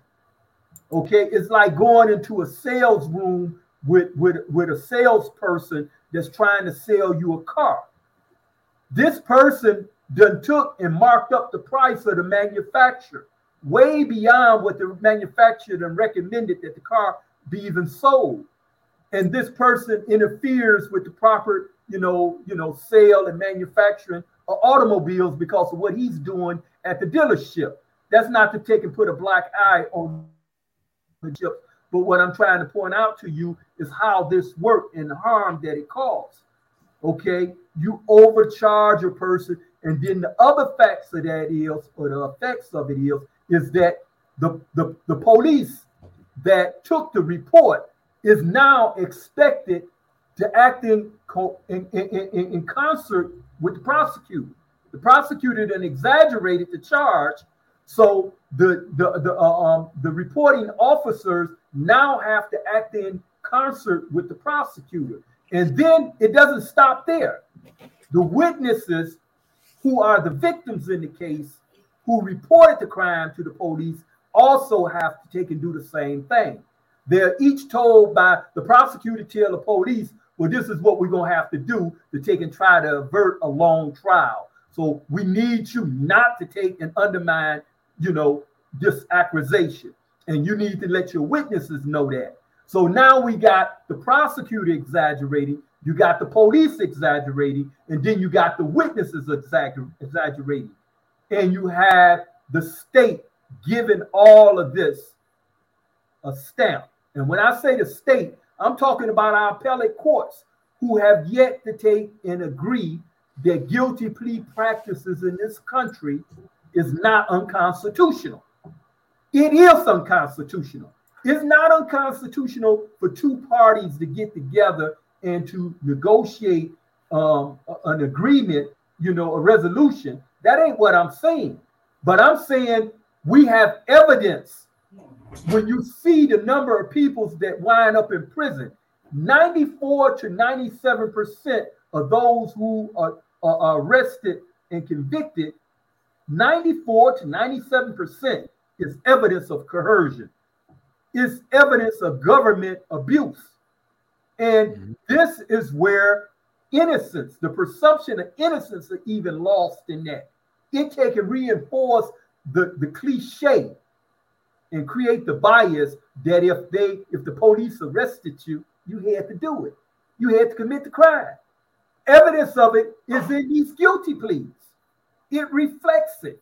94 to 97% are pleading guilty. Okay, so that's evidence. We ain't talking about the ones that are still found guilty because the attorney is overburdened with not just simply contesting what should have been the proper evidence in the case, but they have to also hold the prosecutor's feet to those evidence that they brought in excess of that. They can arrest a person for felony murder. It means that there was an underlying felony. So why in the hell you then took and charged him with armed robbery, bank robbery? Those are the felonies. That's what constitute felony murder. You don't have to charge him with that. You only can argue that. You only have to argue that in theory, but they throw all the charges in as well so as to make it difficult for the jury to take and rationalize that the person could be innocent of having committed a particular crime. they throw so many at them that the jury is overwhelmed to say, this person had to do something. We going through, you become desensitized once you begin to read all of those laws and you hear all of these accusations. It just wear you down. And then the prosecutor got a little game they play. One of the things I used to do as a jailhouse attorney, I used to ask the guys that would ask me to look at their case, I said, bring me your jury verdict form. You should always do that, Matt. You should always ask to see and pay very close attention to the jury verdict form. They do this semantic game. They first start off with the first charge and they say guilty or not guilty. Guilty or not guilty. Or they just list the underlying offense, but they never say not guilty anymore on the underlying offense. So as to suggest if he or she is not guilty for the primary offense, then he or she is guilty for one of these lesser offenses. So they never use the word not guilty anymore when they line up the underlying offense. I used to find multiple cases like this. And they have the nerve to say, if it wasn't raised earlier, it's a procedural argument. It's not a procedural argument. This fact is always supposed to be put forth to a jury. It's always supposed to be put forth to the jury. The jury is the determining factor of your innocence and guilt. And if the question is not placed before them properly, is a faulty verdict. And a faulty verdict is unconstitutional. It's not a procedural issue. And they done reduced that to a procedural issue in the state of Michigan and quite possibly in many other places of the country. Well, that's why that is good. That's good. Go ahead, Thomas. Well, I was just gonna say that's why I love about Darrell Brooks' trial, because out of all of that, at the end of it, he brought up the fact that jury nullification, right? Like the jury can't even be notified that they have the power of nullification. That is stricken from the jury. So why is the jury not privy to the power that they hold? Jurors don't even understand why the courtroom rise for them. They have no clue. They have no clue why even the judge stands for this person. They have no understanding that they are the most powerful entity in that courtroom, and that's why everybody rises for them. Why is the jury not allowed to know that? Attorney Mack, you want to talk about that? The jury. Okay, well, first of all, I want to be sure for the benefit of the people that are listening, understanding what jury nullification is. Jury nullification is where the jury can decide the verdict based outside what the judge tells them the law is. I mean, for example, let's say you have a person that is accused of murder, okay, and the state puts on its case, and the defense attorney says, well, this is a really good kid. Don't send this person to prison. Maybe the state has proven this person guilty beyond a reasonable doubt, but don't send them to prison because they had a hard life. They was abused by mama, abandoned by daddy. And so in the state of Michigan, jury nullification is illegal. I've been warned not to even fringe on that, because in my arguments with the jury, I talk about fundamental justice. And, the judges I've been kind of watching on County said, okay, Mr. Mack, you can talk about fundamental justice, but don't get on that thing about justice says that they should acquit this person, even though they feel he's guilty beyond a reasonable doubt. So, and really the theory behind that is actually a good one, because you don't want, for example, a black man in the South being convicted because of the color of his skin. In other words, if the state has not proven, I'm just using black, beyond a reasonable doubt, you've all seen the movie To Kill a Mockingbird. Mm-hmm. You know what I'm saying? That is a clear case of jury nullification. Okay. Okay, they didn't prove every element of rape in that case.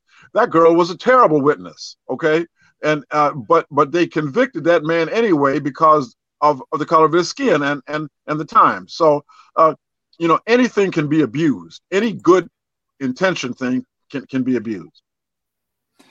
But what Mr. Edward was saying, right, is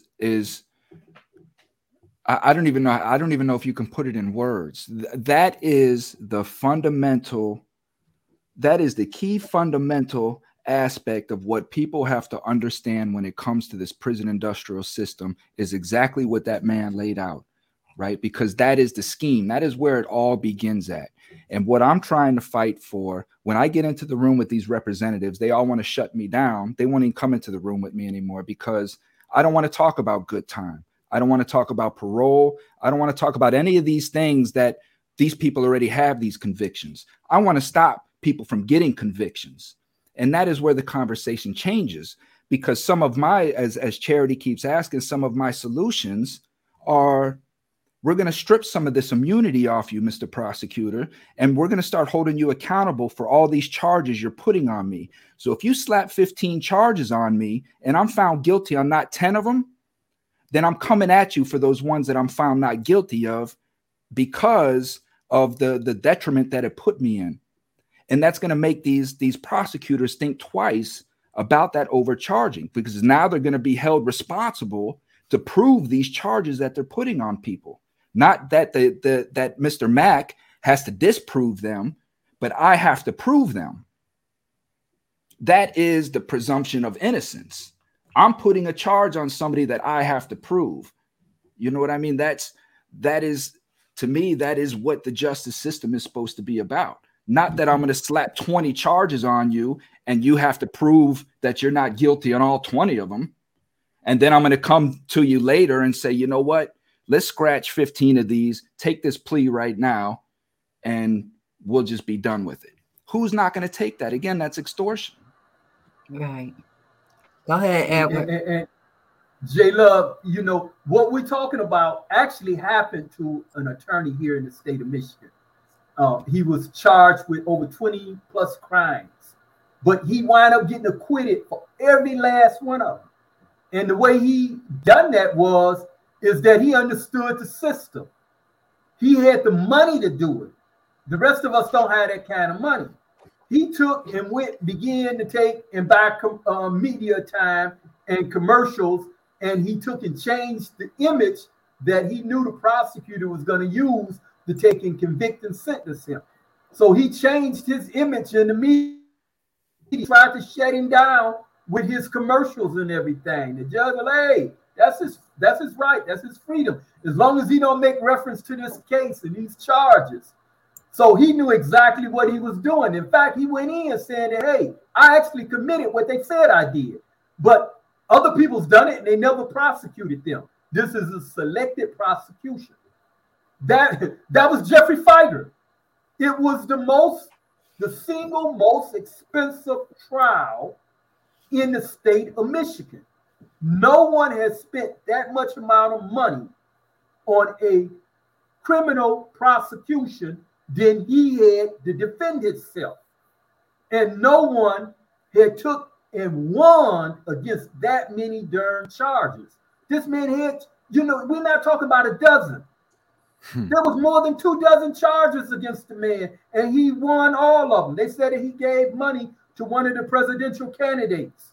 And he said, yeah, I done it. He said, but I ain't the only one that done that.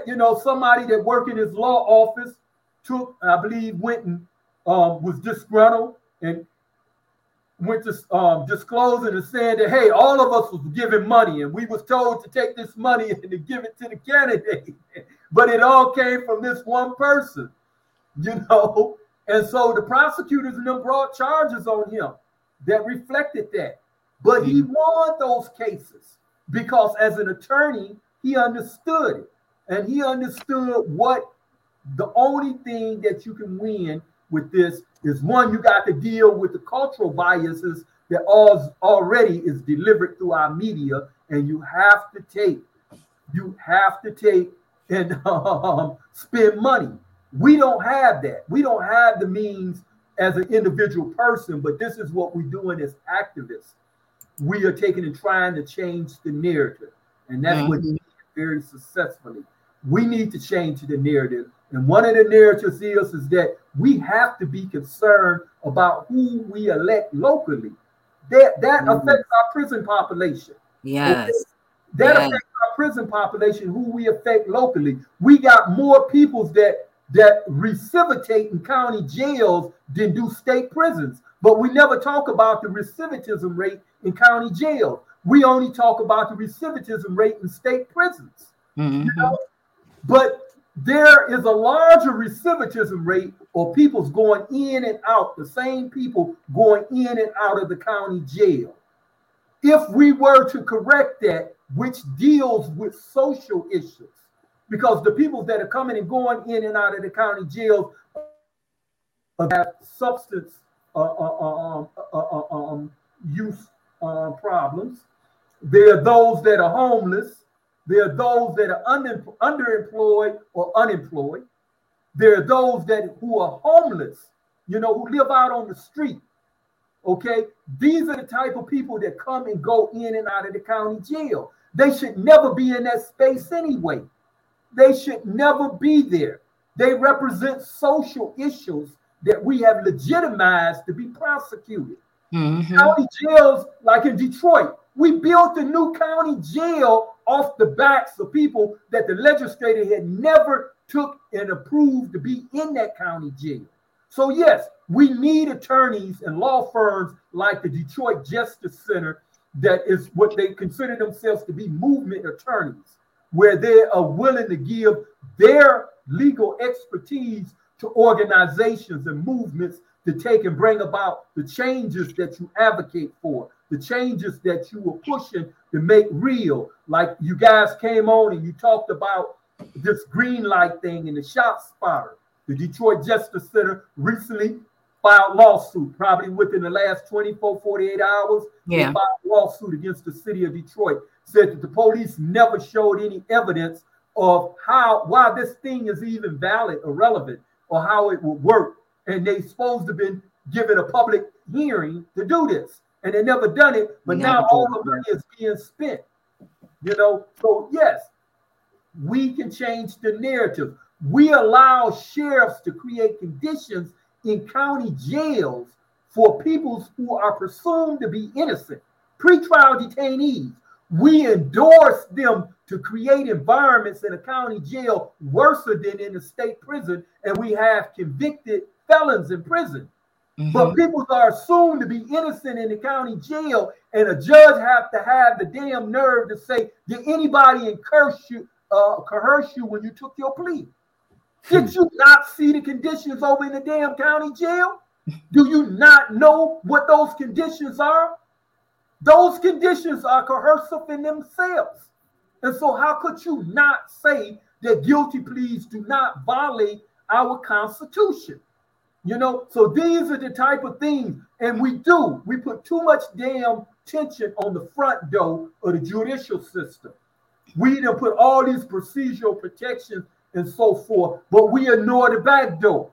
Even after the person done served his or her time and come home, we validate the person continuously being, his or her autonomy, their self-choice, being governed by the state for 2 or 4 years.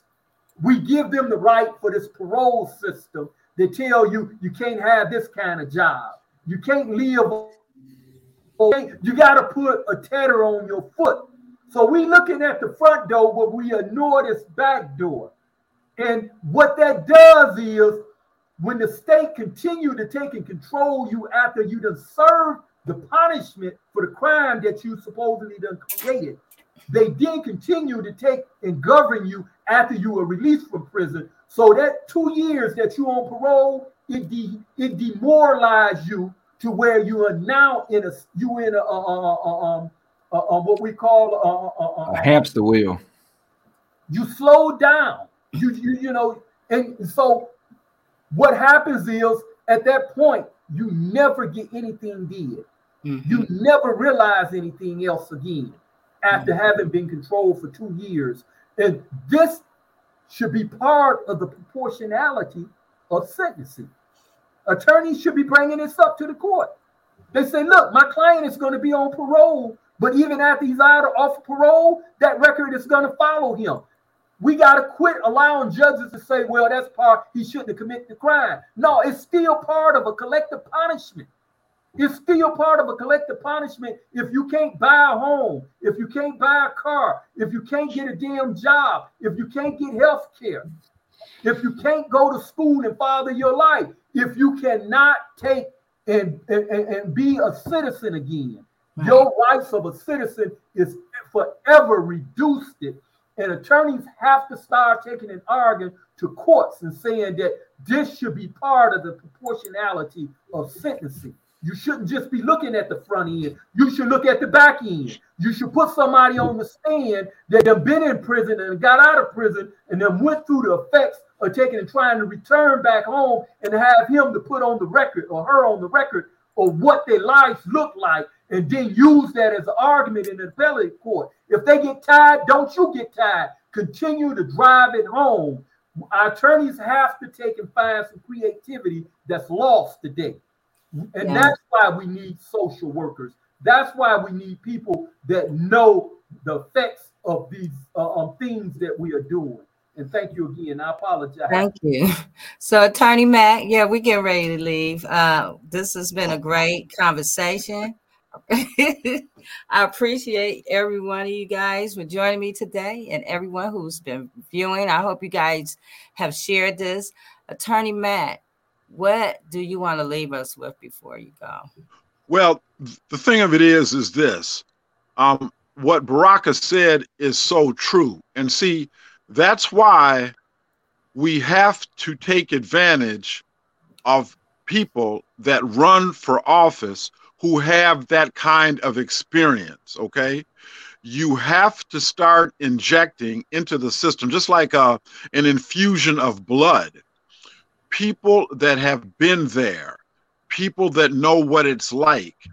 And that's why I applaud any prosecutor who wants to be progressive enough to open up their office to people with a criminal justice experience.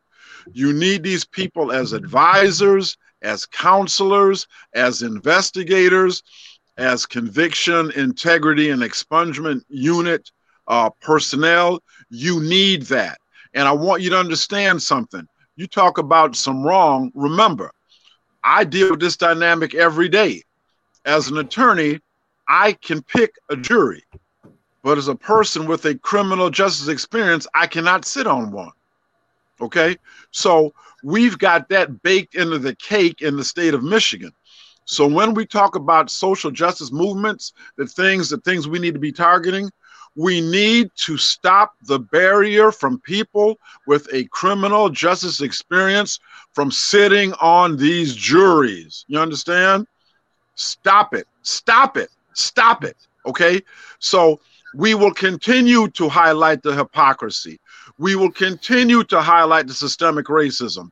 We will continue to highlight the systemic classism as long as it exists and as long as God gives us the ability to breathe and talk. So y'all keep swinging for the fences. I love you. God bless y'all, and it ain't over till we win. Amen. Amen. Amen. That's the rule. So Amen. I want to leave us with this quote that I found. Our world is in which justice is accidental and innocence no protection. And I want to thank everyone for joining us. I also want to add that our justice warriors who just recently passed away, Earl Burton, his service, he had a visitation today. His service is tomorrow for those who want to attend. This is the information. I will post it on the Justice for Gerard page as well. And also the information for Danny Jones. His services is going to be also posted on the page. We want to send love and condolences to the families and everyone who are friends and advocates and everyone who are connected with them. And if we don't have anything else, Reverend Tia? This was just such a powerful, powerful show tonight. And it's not a conversation. I can't even say it's a show because this is not rehearsed. But I do want to just admonish, help to lift up people and let them know that the power is still within you. And get the knowledge. Get all the knowledge. I know you've gotten a lot of information tonight. Get knowledge about yourself too. And be knowledgeable when you speak so that you are speaking truth. And realize the oneness that is existing with everybody. And that oneness is more powerful than us being separated. And we have more that is alike than we have that is different. And if we can stand upon these truths and stand upon righteousness, we win. You already win. Yes, Reverend Tia. And Thomas? Well, thank you, Ms. J. Love, for having me on the show. Thank you for this powerful discussion. I love being part of discussions like this. But my message is just people, like, if we don't come together on one thing, right, just one thing, and show that we have the power. Take what happened with the truckers out in Colorado. I always use this example. Look what those truckers did when they sentenced that man to 110 years, right? What we witnessed was the power of what unity can do. When those truckers shut down, they took 100 years off this man's sentence 6 months later. I've never seen anything like it in my life, but those people knew they had to get those truckers back to work. When we come together, we're the boss. We're the boss. That's what I leave. We have to unite. Yes, like what Sam says all the time. When we organize, we win. So thank you, Thomas. Thank you. Great that you joined us. We appreciate you. And for everyone, we'll see you next week, 6 p.m., turning a moment into a movement. Hey, can I share something with Mac before we go? Oh, yeah, go ahead. Hey, Mac, I took and submit those applications to at least 6 law schools yesterday. Okay? So I'm give me 3 years and I'll be pushing you around in the courtroom, man. Hey, man, look here. Hey, speed it up, brother. I don't know how much longer I can last out here, man. All right. Have a great weekend, everyone. All right. Hey, you all. My love to Danny and another brother. Both of them. Are my brothers. Good night, everyone. God bless y'all.